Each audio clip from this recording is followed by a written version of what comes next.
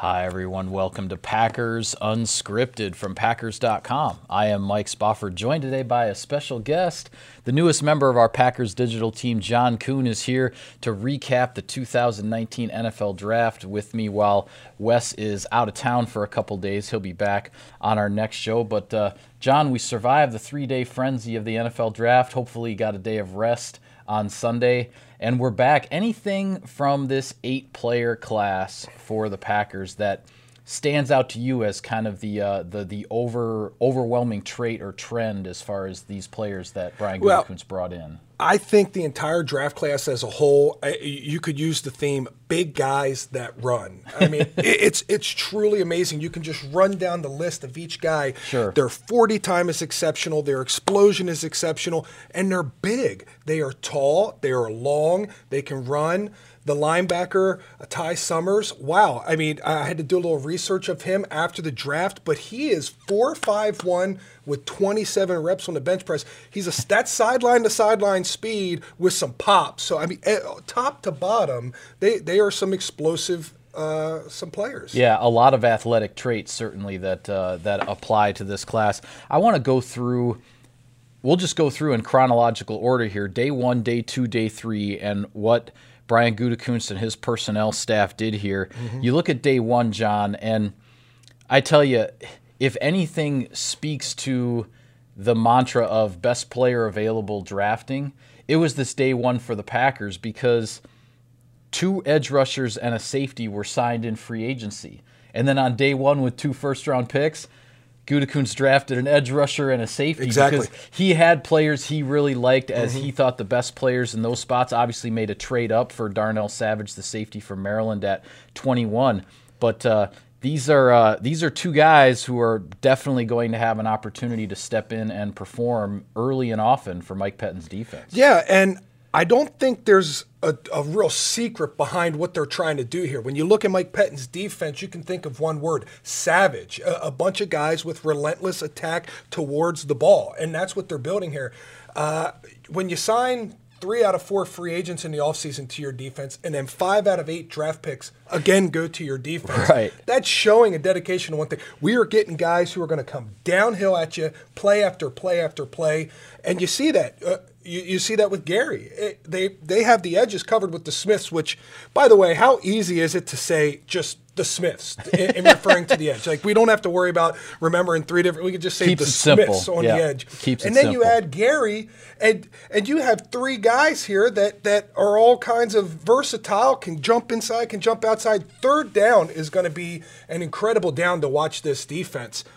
And I think also you go to the middle, the interior defensive line, and that was probably the most solid part of our roster. Yeah. When you look at Tyler Lancaster, Mike Daniels, Montravius Adams, Kenny Clark, and then you throw in the mix that Gary can do that too, and Kingsley Keke later in the draft. I mean, all kinds of options at the defensive line front. Yeah, you said it with the word versatility because it looks like what's being built here with this defensive front, and you also said it on third down. It's about mixing and matching different packages, different alignments. You know, you could see Za'Darius Smith, Preston Smith, on a third down, they might be on the edge, they might be on the interior. Rashawn Gary gives you those same options. There'll be what I see developing here on the defensive front is on a week-to-week, a game-plan-to-game plan basis, Mike Pettine looking for specific matchups on certain downs. He wants this guy against that blocker to get after the quarterback, and they're trying to build this defensive front to give him as many options as possible in that game-planning sense. And when you used to watch the old Baltimore Ravens or the old Pittsburgh Steelers, they used to run this defense that was really difficult for people to pick it up. The 49ers ran it to a certain extent later on too, and we would just give it the name summer defense because some guys are here and some guys are there, and they're all just standing up on the prowl, ready to pounce on the offense when they snap the ball. I see all kinds of options for the defense to go in this direction this year. Mike Pettine's going to have a grand old time standing at the board, writing X's and O's, finding ways for guys to come and attack. But I also think that second pick in the first round with Darnell Savage also adds quite a bit of versatility to this defense because he's a guy who, in center field, he has an innate characteristic for being able to find the ball, hunt it down, play that center field, and hold the middle of the field down. But what he's also good at doing, and we've seen this at Maryland, he drops down, he can cover the slot, and he can come in the box and fit on runs. That's a huge asset to have on the back end, to be that versatile, play all three of those different angles that safeties sometimes find niches for. Now, he can do all three. Yeah.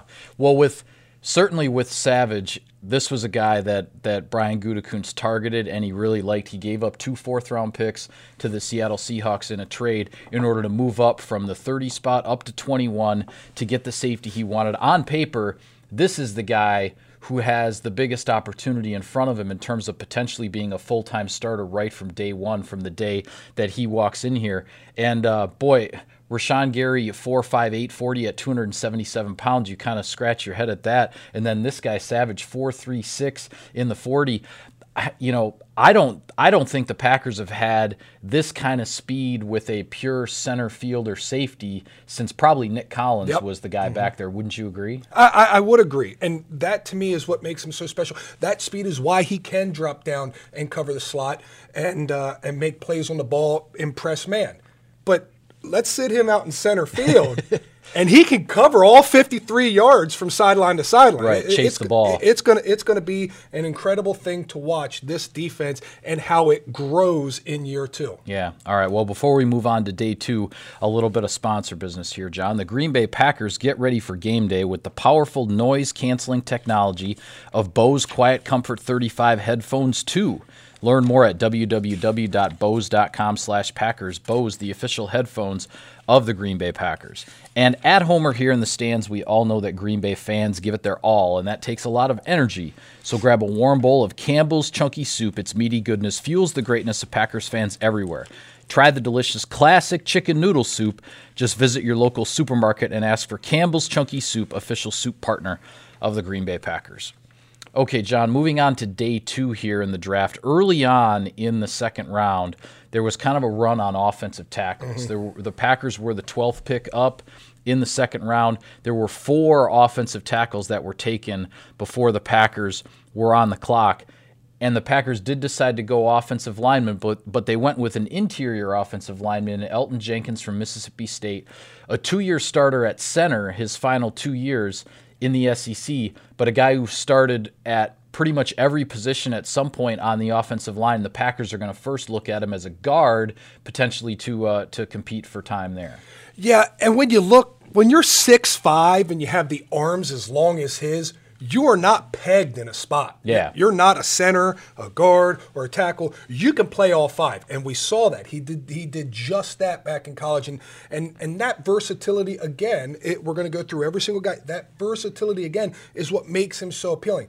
And now I look at this offensive line, and I think, wow, we go across the front. We got David Bakhtiari, we got Lane Taylor, we got Corey Linsley, we got Billy Turner, we got Brian Bulaga. But we didn't even mention yet Cole Madison coming back, last year's 4th-round pick.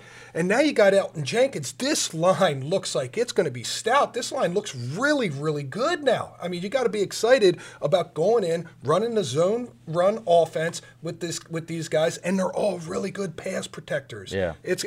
I'm really excited about what they did with the offensive line and how that's going to progress here moving forward. Yeah, and Corey Linsley is a guy who's played every snap at center for the last 2 years, but if he were to need a backup, the Packers haven't really had a pure experienced center as a potential backup to Linsley. So if Jenkins is not in that starting lineup as a rookie, certainly it looks like he could be a backup, obviously, at multiple spots there on the interior. And people don't understand how difficult it is to actually field a roster on game day. And with his versatility, the ability, I mean, normally on game day, you only dress 7, maybe 8 linemen. Right. So that means you can't even back up every single position. Sure. If you get 3 guys or, God forbid, a 4th guy hurt, you're lining tight ends or D linemen up. I mean, we've seen that happen in the past. Yeah. And to have a guy who can literally go in and fill any single spot, that lets you rest easy at night as head coach Matt LaFleur, knowing you have that guy who is a plug-and-play guy. Yeah. With the third round, then at pick number 75, the Packers took a tight end, Jay Sternberger, out of Texas A&M. Now, this is a guy, he started out at Kansas.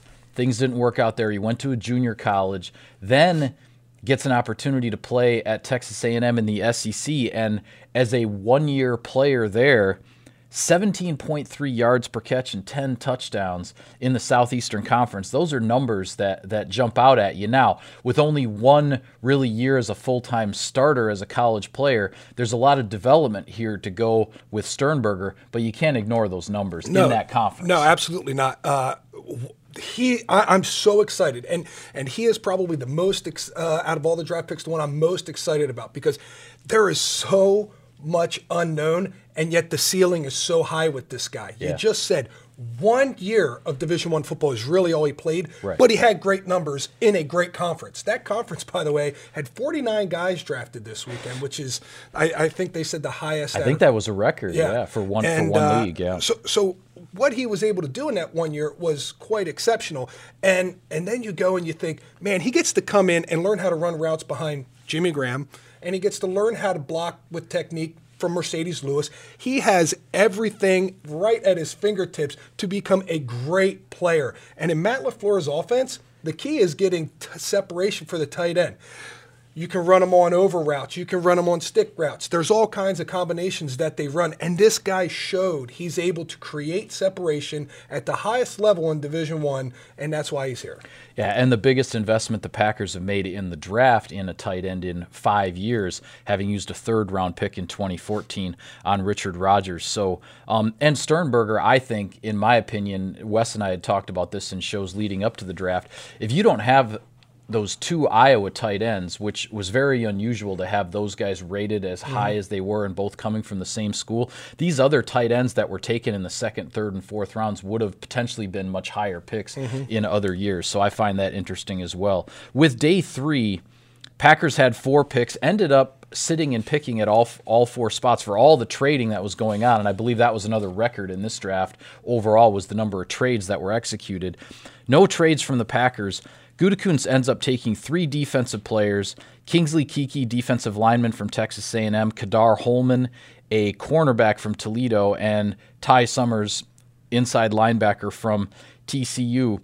With Holman, I tell you, I don't know what exactly your path was to get to Shippensburg University, but what Holman had to do just to get an opportunity to play in college football, to get a chance at Toledo, and then now for him to be drafted, it's quite a story. It really is. And people forget, to play college football, it's scholastic athlete. You still have the scholastic first. And his struggles were trying to make sure his SAT scores were good enough to get in. And he grinded for a year until he got him at a level where he could get in. And I mean, now he has his college degree. He's working on a master's. Yeah. It's just the biggest 360 story that you could imagine, and then he gets drafted. And he not only gets drafted, he gets drafted to the Green Bay Packers, where he can come in, he can develop, he can flourish. The guy's tall, he's 6 foot tall, he runs a 4.3. I'm all kinds of excited about a guy with those measurables on the outside, and he's a 3-year starter. You can't take anything away from a guy. A 3-year starter in Division I,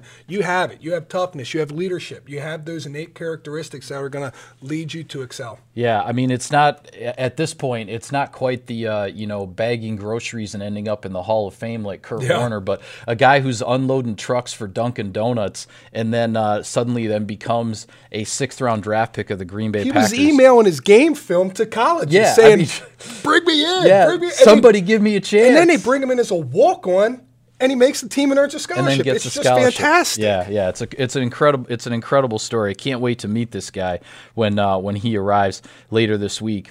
You talked about Kingsley Keke earlier. He kind of falls into that same versatile defensive lineman thing. And then with Ty Summers, now an inside linebacker, but this is a guy, another one with a lot of the measurables, tested really well, and strikes me as one of these guys that if he can make the 53, is one of these guys that you plug in on special teams on almost all those units and say, use those athletic traits, go get it. Yeah, the first thing with Kingsley Keke is I saw 295, and and I saw, or I thought, this guy's an interior lineman. He's an interior lineman. But they said he played some defensive end and made a transition in college.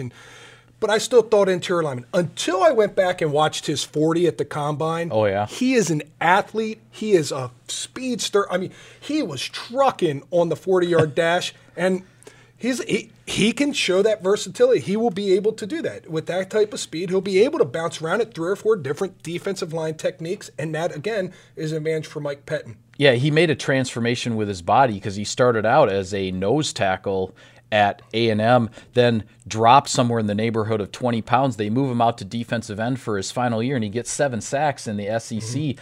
That, when you jump out and play that position for the first time and you get 7 sacks again in that type of conference, that's a guy that looks like, it's an arrow that's pointing up and you don't necessarily know how high it might go. Yeah, and let's face it, most starting tackles in the SEC end up playing in the NFL at some point in time. That's how good that conference is. And again, I just go back to his 40 time, the way he ran that thing. He was a train coming down that 40-yard dash. Yeah. Well, the other pick we haven't talked about yet, the one offensive selection that was made on day 3 in the 6th round, Dexter Williams, a running back from Notre Dame. Another interesting story in terms of his mother and some illnesses that she's dealing with, and she moved from Florida up to Notre Dame to be with him. A really close, obviously tight-knit family. He was dealing with a suspended for the first 4 games of last season. Then he comes off that suspension. The first time he touches the ball, he runs for like a 45-yard touchdown. And then it was, I think, a week or 2 later, he breaks off a 97-yard touchdown, which is the number 2 longest touchdown run in Notre Dame's record books. Now, this is a guy, his 40 time was in the high 4.5s, but then you look at the film and the big playability. This is a guy who runs away from people. It does not correlate. Now, I love running backs. I love running backs. And the thing that excites me about him is he is perfect for this Matt LaFleur zone run game. He is a one-cut, downhill, and run away from people type back. He's larger, but he's not the biggest guy, but he's still fast enough that he can take off. He had a 90-yard touchdown in college, and what really excites me about him is the fact that when he touches the ball, what he's able to do on the second level, make guys miss. It's not just one cut into the traffic, boom, bang, bing, we got 5 yards, you got the last 2. He's taking it to the house. He's a home run hitter in this offense where, if you think about it, going back to the days of Mike Shanahan in Denver when they had Terrell Davis, one cut to the house. He was a late-round draft pick. I'm not making comparisons other than the fact of the offenses, but it's pretty exciting to see. Yeah, well, with Williams, the thing that's interesting now, the 1 year last season was his first opportunity as the full-time number 1 running back at Notre Dame. He rushes, as I said, he sat out the first 4 games because of a suspension that was for undisclosed reasons. It was a suspension imposed by the school. He gets in the lineup, and over 9 games, he rushes for 995 yards and 12 touchdowns, I believe. So you wonder, if he had played all 13, you wonder what numbers he would have put up. But the other thing that jumped out at me, you look at the previous year when he was in a part-time role, he averaged 9.2 yards a carry. Ooh. He only had 30 or 36 carries because he was a part-time guy, but every time he got the ball, he's gaining a first down. I mean, you can't ignore that kind of stuff. No, you can't ignore that. And his knock was the little bit of off-the-field issues that he had. But, man, when you talk to him in his interview, he seems like he's come full circle. He seems like he's really focused. He's addressed these things in the past. The fact that he's bringing his mom up here to live with him, he calls her his guardian angel. Right. I just think it's fantastic. I mean, my mom didn't move up here until I had kids. I wish I had my mom taking care of me, making me dinners and doing my laundry for me. But I just think it's so great. He seems so focused. He's got his vision straight, and I see nothing but upside with him. All right. Well, we could talk about this draft class probably all day long, but we're running out of time here, so I'm going to call it a wrap on this edition of Packers Unscripted. A big thanks to our newest member of the Packers digital team, John Kuhn, for sitting in and rapping with me about the draft. Wes will be back for our next show, and until then, we'll see you next time.